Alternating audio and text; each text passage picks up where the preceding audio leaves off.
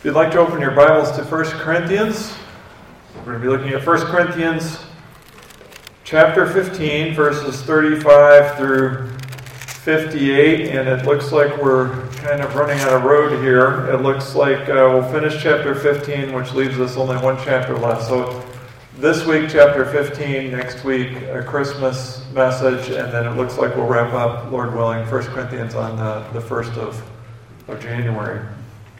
But for now, we're looking at 1 Corinthians 15, 35 to the end of the chapter, page 961 of the ESV Pew Bibles,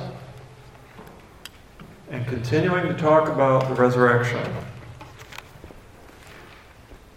Let's go to the Lord in prayer together. Heavenly Father, we thank you for these words of Scripture that you breathed out. We ask for the illuminating power of your Holy Spirit so that we are able to see, hear, read, and understand this passage. We want to see the meaning. What was Paul saying to the original listeners? And then also, Father, we want to see what it means for us today. We take that main point, we take the big idea of the passage, and then we want to see it applied in our own lives. So we accept this as your inerrant word, and we ask for you to instruct us. We pray this in Jesus' name. Amen. I think we've all heard the phrase, a sure thing. We've heard that before. A sure thing. It means a lock, a slam dunk. Something that is sure to succeed. Have you ever been told something's a sure thing before? There was a man who didn't really know much about investment, and he had an investor friend that did it all the time, and he just never really wanted to get into it. He saw it as too risky, so he never did any kind of investing. But his investor friend had been pressuring him some time, and he finally said, look, this is the one.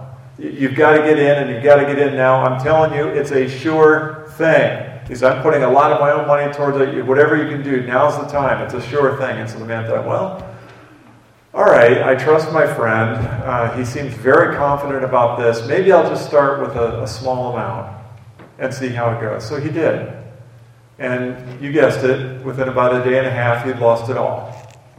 And so he went back and confronted his investor friend, and he said, you told me this was a sure thing. What happened? And he said, well, you know, as sure as these things get, that's just the way it goes. God is not like that. God does not lie. When God speaks, it's always a sure thing. God's revelation to us is a sure thing. It never fails. And in 1 Corinthians 15, Paul's telling the believers in Corinth that those in Christ will be raised and be given an imperishable body. They will be with God forever in eternity. Now, when Paul tells them this is a sure thing. He's not telling them that, well, I think this is going to happen. He's not saying, I'm fairly confident this is what it looks like. He's not saying, I hope this is going to happen. He's saying, this is a sure thing, and it's a sure thing from God. It's a lock. It's a slam dunk. And because of the resurrection, because of the victory, Paul's going to refer to this whole concept as victory, that is ours through Christ, he encourages his readers. And in fact, at the very end of this passage, we're going to see he names two outcomes, two takeaways that should result from this sure thing in the lives of believers. So we're going to see what those are, and we're going to see how they're applying to us today. So let's go ahead and read the passage. This is 15:35 to the end. But someone will ask, how are the dead raised? With what kind of body do they come? You foolish person, what you sow does not come to life unless it dies. And what you sow is not the body that is to be, but a bare kernel, perhaps of wheat or of some other grain. But God gives it a body as he has chosen, and to each kind of seed its own body.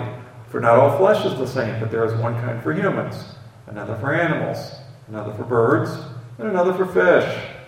There are heavenly bodies and earthly bodies, but the glory of the heavenly is of one kind, and the glory of the earthly is of another. There is one glory of the sun, and another glory of the moon, and another glory of the stars, for stars differ from star in glory. So it is with the resurrection of the dead. What is sown is perishable. What is raised is imperishable. It is sown in dishonor. It is raised in glory. It is sown in weakness. It is raised in power. It is sown a natural body. It is raised a spiritual body. If there is a natural body, there is also a spiritual body. Thus it is written, the first man, Adam, became a living being. The last Adam became a life-giving spirit.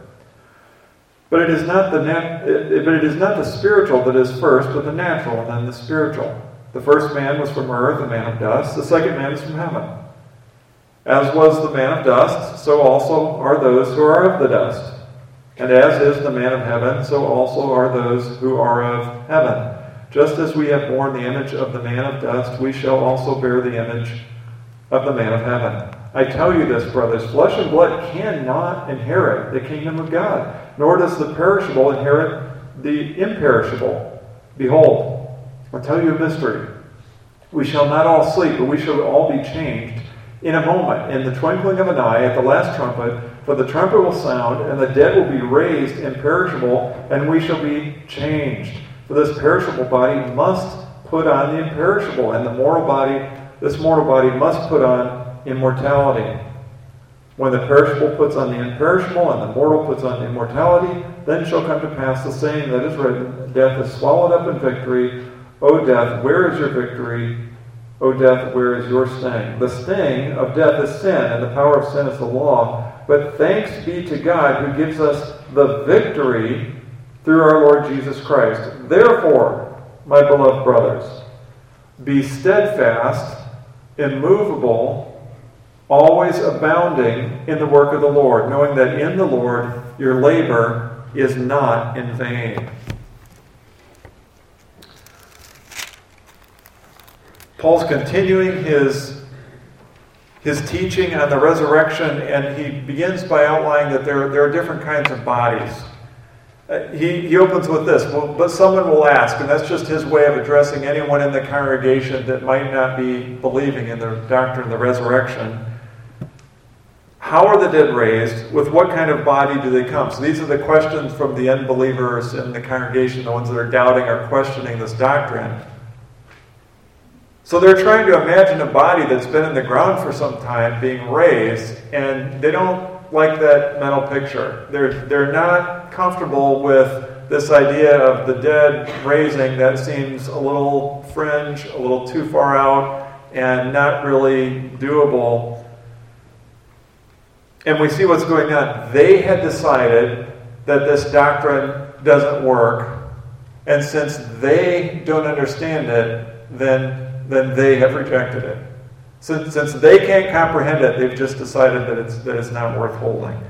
Paul answers in 36 by saying, "You foolish person." Now this is a rebuke, and he's charging them with disregarding the power of God. In the Old Testament, the fool was one that disregarded and disbelieved in the existence of God. Psalm 14:1 says, "The fool says in his heart, there is no God." So Paul's saying, the fact that you dismiss the possibility of a resurrection because you can't imagine how it happens means you're really acting like an unbeliever who denies the power of God. Of course God can raise the dead. God is God. He is a great God and a great King. He can do anything. So he turns to some examples. He says in the second half of verse 36, look, God's given you an object lesson that you're probably very familiar with. Have you ever held a seed in your hand? Well, of course, essentially everyone had. What you sow does not come to life unless it dies. When you cast a seed onto the ground, you're not throwing a fully formed plant. You're throwing a seed. But God causes that seed to become a plant, like wheat. God gives it a body as He has chosen, and to each kind of seed its own body. So God changes the seed into a fully grown plant, but remember, there are different kinds of seeds and different kinds of plants, and his point here is to say, look, there are different kinds of bodies. God is certainly capable of doing that. It's the same way he continues with bodies and flesh, with living animals. Not all flesh is the same. And he goes on to list birds and animals and fish. They're all alive, they all move, they all breathe, but they don't all have the same kind of body. What's his point? God can create and assign any kind of body he wants to his creatures. And the bodies we have now are not the only kind of bodies that God is able to create. And just as one type of body is not fit for all those different examples, we also don't have the one type of body that's fit both for the here and now and the earthly, and one type that's fit for eternity. They have to be different. There's different kinds of bodies. And the body that God is going to give his people at the resurrection is different than the body they have right now. They'll still be our bodies, but they will, as Paul says later, be changed. They'll be changed. Verses 40 and 41 introduces heavenly bodies and earthly bodies. This is, again, Paul's continuing illustration of making... He's continuing illustration by making the point that there's different glory for the sun, moon, and the stars. He's not saying that our resurrected bodies are going to be shining like the sun or twinkling like the stars or glowing like the moon. He's just saying, look, there's different kinds of glory. There's glory here, there's glory there. There's glory earthly, there's glory heavenly. Same thing, there's glory and splendor now in our earthly bodies. There's going to be a different and greater glory in our eternal bodies. And then he shifts in 42, a new body in Christ. So it is with the resurrection of the dead. We're going to be given a new type of body that is fit or suitable for an eternity with God, and it's going to be vastly different than the one we have now. And so he begins to contrast the differences between what is sown, and he's picking up on the illustration from verse 26, what is sown like a seed versus the plant that's fully formed. So what is sown is our bodies now, what we're in right now. That's what's sown. And what's going to be raised is the imperishable body. So here is the contrast. Now, perishable. Our bodies are subject to growing old, decaying, getting sick, dying, corruption. Then, imperishable. Our resurrection bodies will never grow old. They will never wear out. We will never get sick. We will never become weak. Does that sound good to anyone here? That sounds great to me. No more surgeries, no more sickness. Now, dishonor. Man lost much of the glory that he had when Adam fell in the garden. The image of God in mankind was tarnished. It was not eliminated, but it was diminished in the fall. Then, glory, majestic honor. We're going to be fully made in Christ's likeness. None of that glory is going to be diminished. It's going to be fully present. Now, weakness. We understand this. Weakness in all its forms, physical weakness in our understanding, in our emotional, psychological, our abilities. We have limitations now in these bodies. But then, power. The way our resurrection bodies will function in contrast to the way they function now, unbelievable. Beyond anything we can imagine. Now, natural. Yes, this is the natural earthly body. Then spiritual. He's telling them they're not going to exist in eternity in this kind of free-floating, disembodied state. We're also, contrary to some false teaching out there, we're also not going to graduate and be transformed into angels. We don't become different beings. We're still us. And we still have bodies, but those bodies are transformed into our glorious, eternal bodies.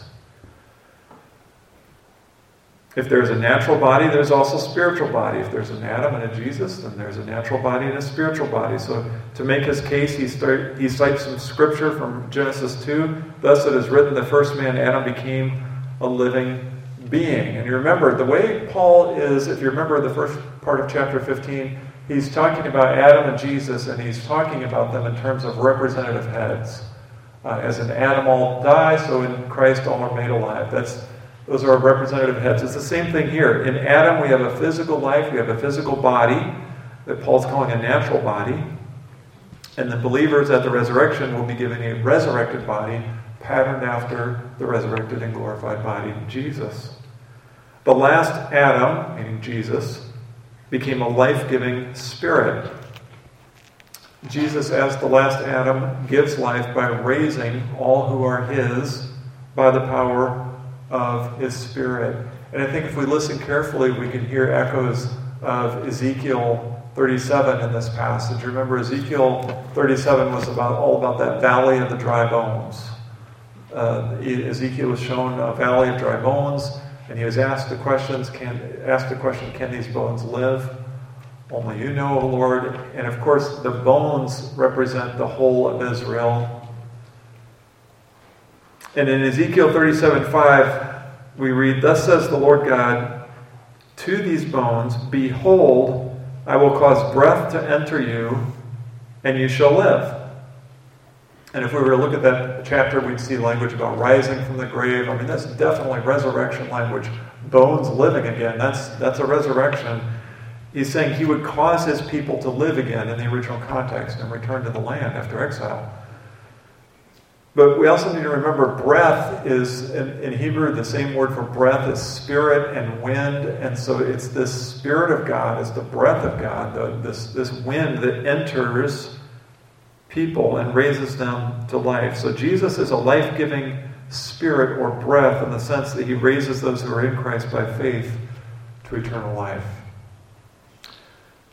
We have a new body in Christ, verse 46. We have a reminder of the ordering of these bodies, first natural, then spiritual, in case we didn't get that.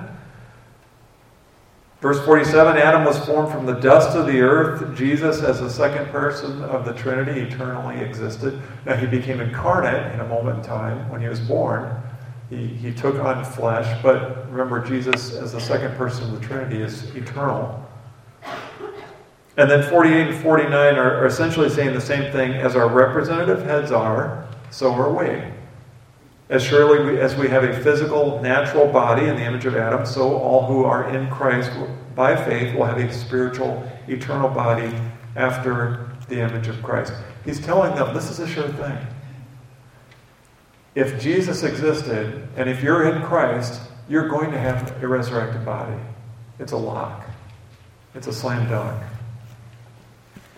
And then in verse 50, we must put on the imperishable. He says, I tell you this, brothers, flesh and blood cannot inherit the kingdom of God, nor does the perishable inherit the imperishable. Now, if you remember that language, it says, cannot inherit the kingdom of God. He used that same language earlier in 1 Corinthians in chapter 6, verse 9, where he said, or do you not know that the unrighteous will not inherit the kingdom of God? This is his way of gaining their attention. He's like, look, you want to inherit the kingdom of God, right? Okay, you cannot get there in these bodies. You cannot get there outside of faith in Christ and what he's going to do to transform your body. These physical earthly bodies cannot last in eternity. And here's how it works. Verse 51. We shall not all sleep. Sleep is a euphemism for death. But we shall be changed in a moment, in the twinkling of an eye at the last trumpet. So this tells us that, yes, there's going to be some that have died in Christ. We already know that. But this also tells us that there are going to be some that have not died. And that makes sense. Christ is going to return when the earth is going about its business. And at any given point, there's always going to be some believers that are still living. But whether the believer is dead or alive, all believers will be changed. And this change must happen in order for us to inherit the kingdom of God. The change will be fast. It says in a moment, in the twinkling of an eye. It can also be translated as instant. And the word translated here as moment is a word that means something so small it cannot be cut or divided. And an amount of time so fast, so brief, that it can't be measured. That's as fast as this change is going to happen. At the last trumpet, a trumpet blast is usually associated with a call to battle. It's also associated with the return of Christ. For the trumpet will sound, and the dead will be raised imperishable, and we shall be changed. Let's look at a cross-reference. This is 1 Thessalonians 4:16 and 17, saying a lot of the same thing.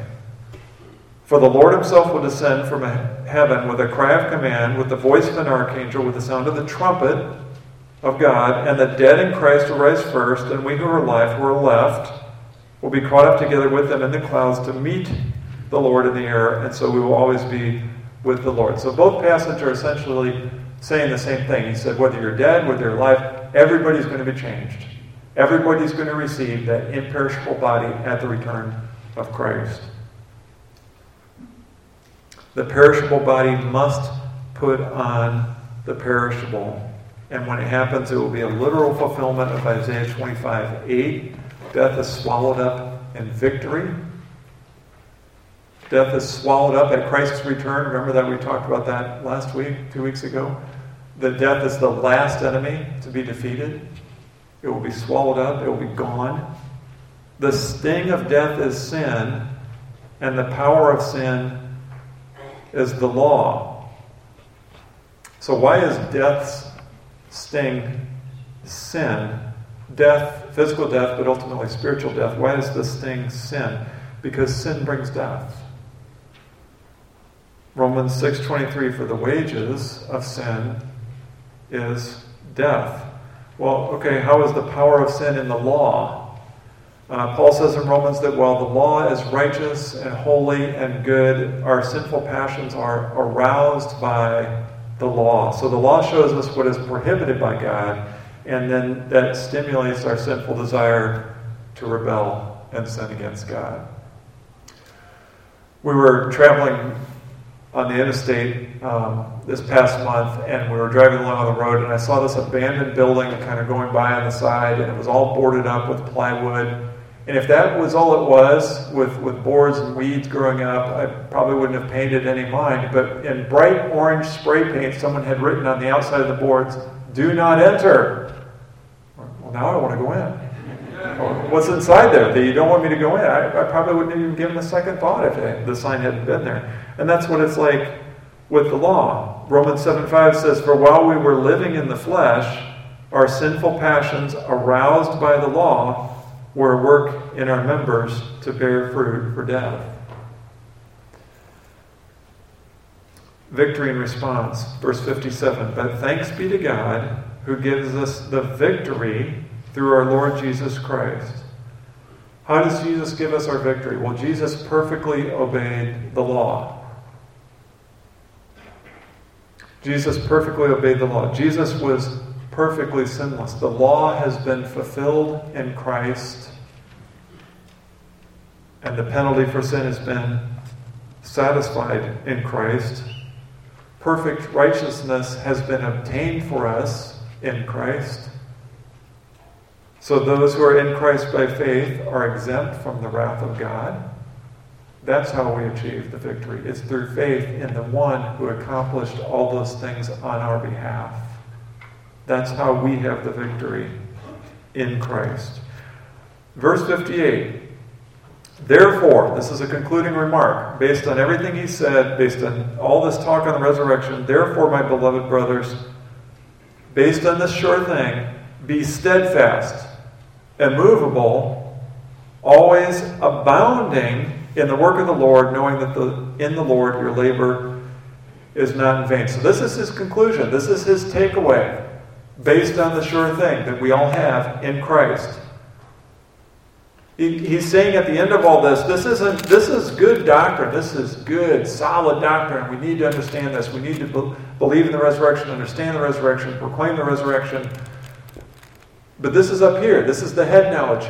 To get it in our heart and to have it motivated, this is where the rubber meets the road. He's saying, look, this sure thing, this promise that you have from God, this should get you pumped up. This should get you energized. This sure thing, laying hold of this sure thing in Christ, that's what should enable you to stand firm, be immovable, and abound always in the work of the Lord. This is your future. Therefore, this is how it should impact your present. Sure thing. Paul is telling the raw believers in Corinth that they are foolish to disbelieve in a bodily resurrection just because they don't understand it or imagine how it would take place. God is all-powerful. He creates different kinds of bodies for his creatures, and he assigns them as he sees fit. There are bodies for earthly existence. There are bodies for eternal existence. The bodies we have now are perishable and weak, but they will be raised with glory and power. Adam and Jesus, again, serve as our representative heads, and all those who are in Christ will receive a resurrected body, like Christ's resurrected body. Believers, whether dead or alive at Jesus' return, will be changed in an instant and receive an imperishable eternal body. And because of Christ's victory over sin and death on our behalf, and in light of our future resurrection, we should give thanks to God, remain firm in our faith, and always abound in the work of the Lord. Paul's done it for us. He's drawn the application for us, and it is this: therefore, my beloved brothers, in light of this sure thing, the victory that is yours, be steadfast, immovable, always abounding in the work of the Lord, knowing that in the Lord your labor is not in vain. And there are two things here, really: our beliefs and our actions. This sure thing should impact both. So first of all, our beliefs. Steadfast, meaning solid, fixed. Immovable, meaning no change. Remain exactly where you are. And Paul knows that the believers are going to be facing pressures to compromise on their faith and their beliefs. They're facing, we've seen this internal evidence in the letter itself and then from the rest of the New Testament. There are false teachers, there are false prophets that have made inroads into the church. There is the culture around them. There are these pagan cultic meals that they were pressured into participating in and pressured into participating in idolatry, or to revert back to their idolatry, or practice syncretism, a little mixing of both Christianity and paganism. Put those things together. And we also face pressures to compromise our faith and the truth of Scripture today. We face pressure from false teaching in print, on the internet. Anybody with a YouTube channel can start spewing out false teaching, and they do. Pressure from the media, pressure from entertainment, pressure from corporate America, pressure from different levels of the civil government, pressure from our educational institutions, pressure from our employers in the workplace, and even pressure from within our own extended families. Paul says, be steadfast, be immovable, steadfast, fixed. He's expecting that this sure thing, this victory we have in Jesus Christ, will be effective, will be useful in remaining firm, steadfast, and immovable against the pressure to compromise. Be steadfast, be immovable, which means what? Well, in order to be steadfast and immovable in our beliefs, we need to be sure of our beliefs. We need to be sure we know what we know, and we need to be sure we know it's the right thing. What exactly are the doctrines of Scripture? What exactly am I supposed to remain steadfast and immovable about or on? There was a freshman who went to college, and he got moved into his dorm, and everybody else was moving in. And he was moving into a dorm that didn't just have freshmen, they had all kinds of different years in college. And after all the parents had left, they started to get to know one another and meet different people in the dorm and start to find out about who each other was and see if they were going to be friends or not. And he was in a conversation with this group of upperclassmen, and they were talking about all the things that they like to do and what they were doing this weekend and how they were going to go out and drink. And then they looked at him and he said, "Oh, you drink, right?" And he said, "Well, I don't know." And then before he could go any further, they said, "You will." And they were right. By that weekend, he was binge drinking with the best of them. It's the same thing with our faith and our beliefs. If we're not sure what we believe, then we're going to be soft targets for the enemy. If we don't know what it is we're supposed to be standing firm and fixed and immovable on, then we're not going to be successful. Show me someone who isn't sure what they believe, And I'll show you someone who's open to believe anything. Be steadfast. Be immovable. We've got to get to know our Bibles. The only thing worth standing on in this world is the cross of Jesus Christ. And if we don't understand what that is, if we don't understand what the truth of God is, then we're not going to be able to stand steadfast and be immovable. So number one is our beliefs. Number two is our actions. Our actions. Paul says, always abounding in the work of the Lord. Abounding means to exceed what is necessary. To go beyond what is expected. Are we going beyond what is necessary? Are we exceeding expectations for what God calls us to do? And then the other part, what is the work of the Lord? What is the work of the Lord?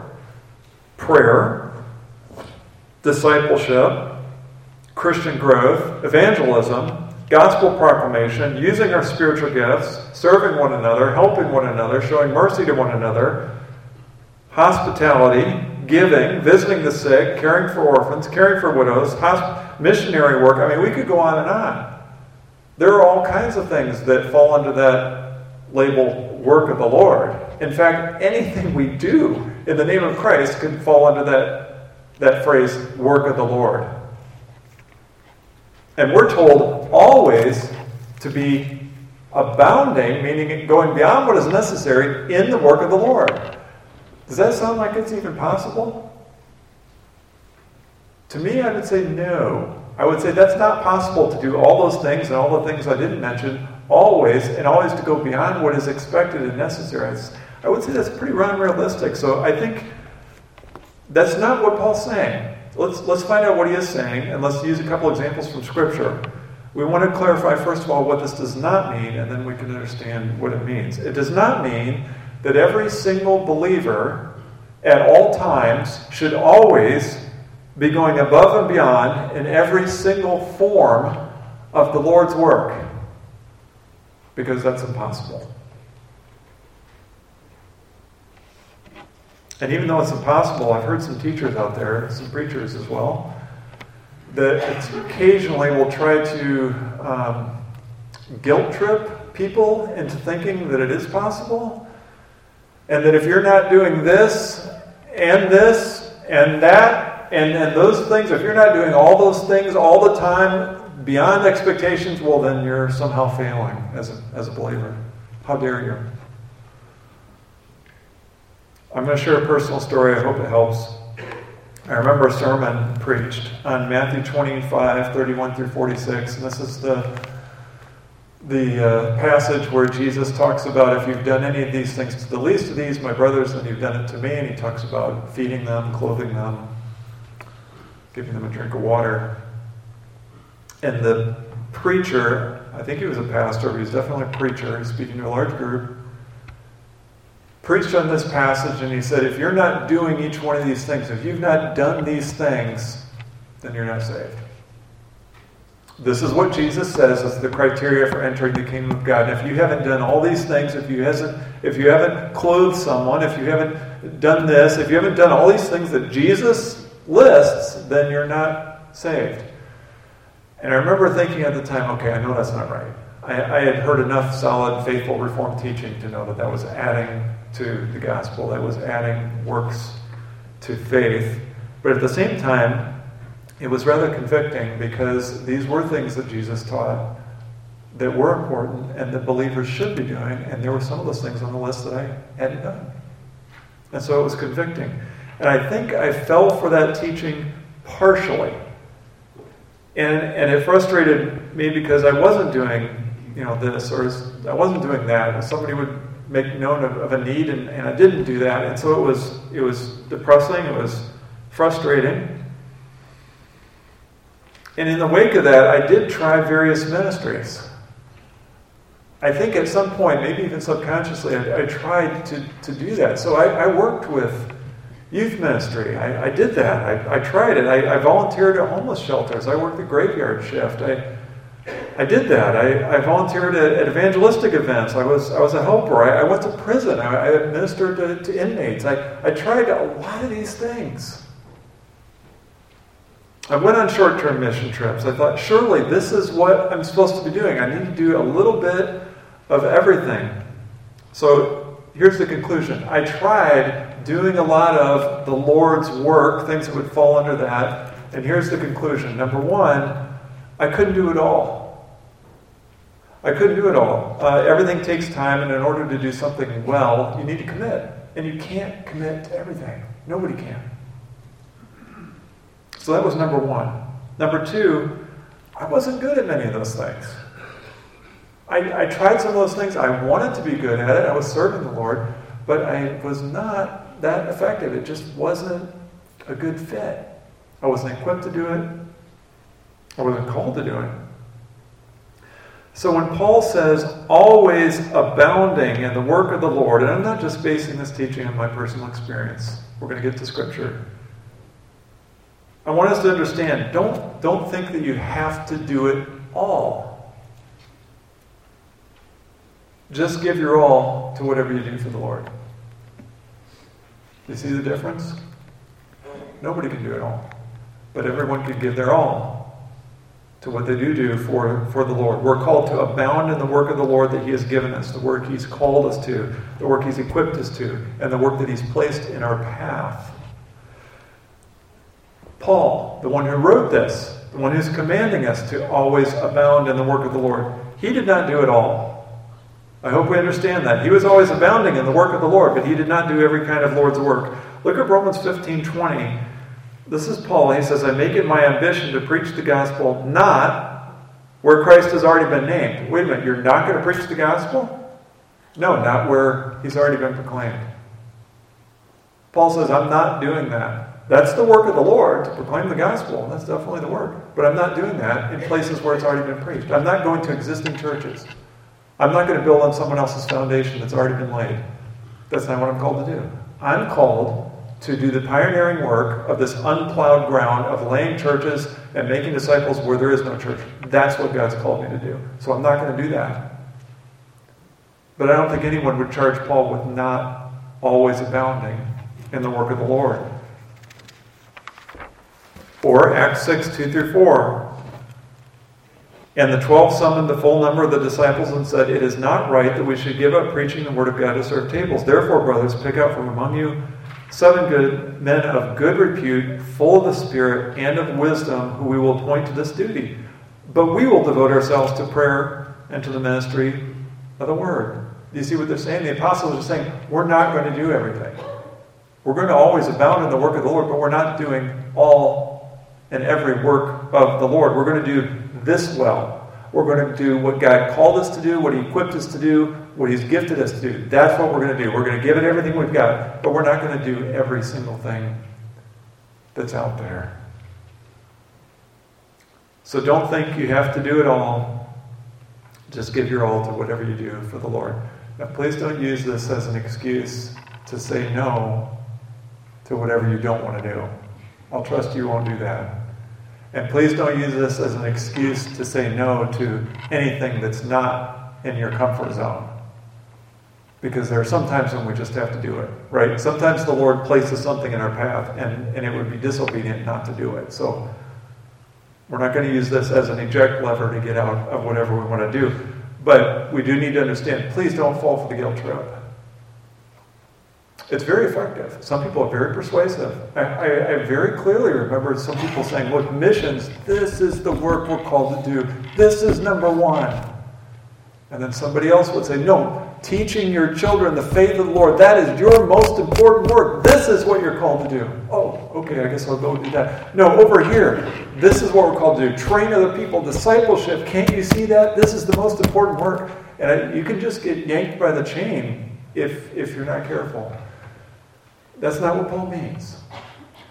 Always abounding. Do everything you can for the Lord when He calls you to do it. A sure thing. So the whole point of being told something is a sure thing is to communicate to the person, or if you're told it's a sure thing, the whole point is to eliminate any kind of deliberation. Right? If someone says, look, this is a sure thing, they're trying to tell you, don't even think about it. You don't have to weigh the pros and cons. You don't have to make a long list of what's going to happen if you do, or what kind of risk. It's a sure thing. Just do it. Pull the trigger. Go. That's what a sure thing is supposed to do. It's supposed to assure you to go ahead and make a decision because it's sure to succeed. When it comes to Jesus Christ and the gospel, we need to remember this is not a friend telling us to invest in some kind of stock. This is God. When God tells us something, it's always a sure thing. He's never wrong and he could never lie. Trust in Jesus Christ because the cross is a sure thing. If there's anyone here this morning that's not in Christ, this is one of those things where you don't have to deliberate. You don't have to think about it. We're all sinners. We need a Savior. It's a sure thing. If you trust in Christ, He promises to forgive your sin and you will inherit the kingdom of God. All these things that we just talked about are yours in Christ by faith. There's nothing you can do to please God.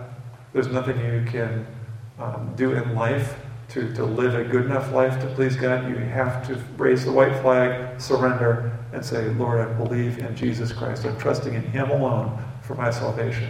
That's a sure thing. You do have to count the cost. But you don't have to weigh whether or not God's telling you the truth. And if you're not in Christ this morning, then you need to know that the alternative is also a sure thing. God assures us that if you do not turn to Christ, you will have to pay for your own sins in the lake of fire. That's also a sure thing.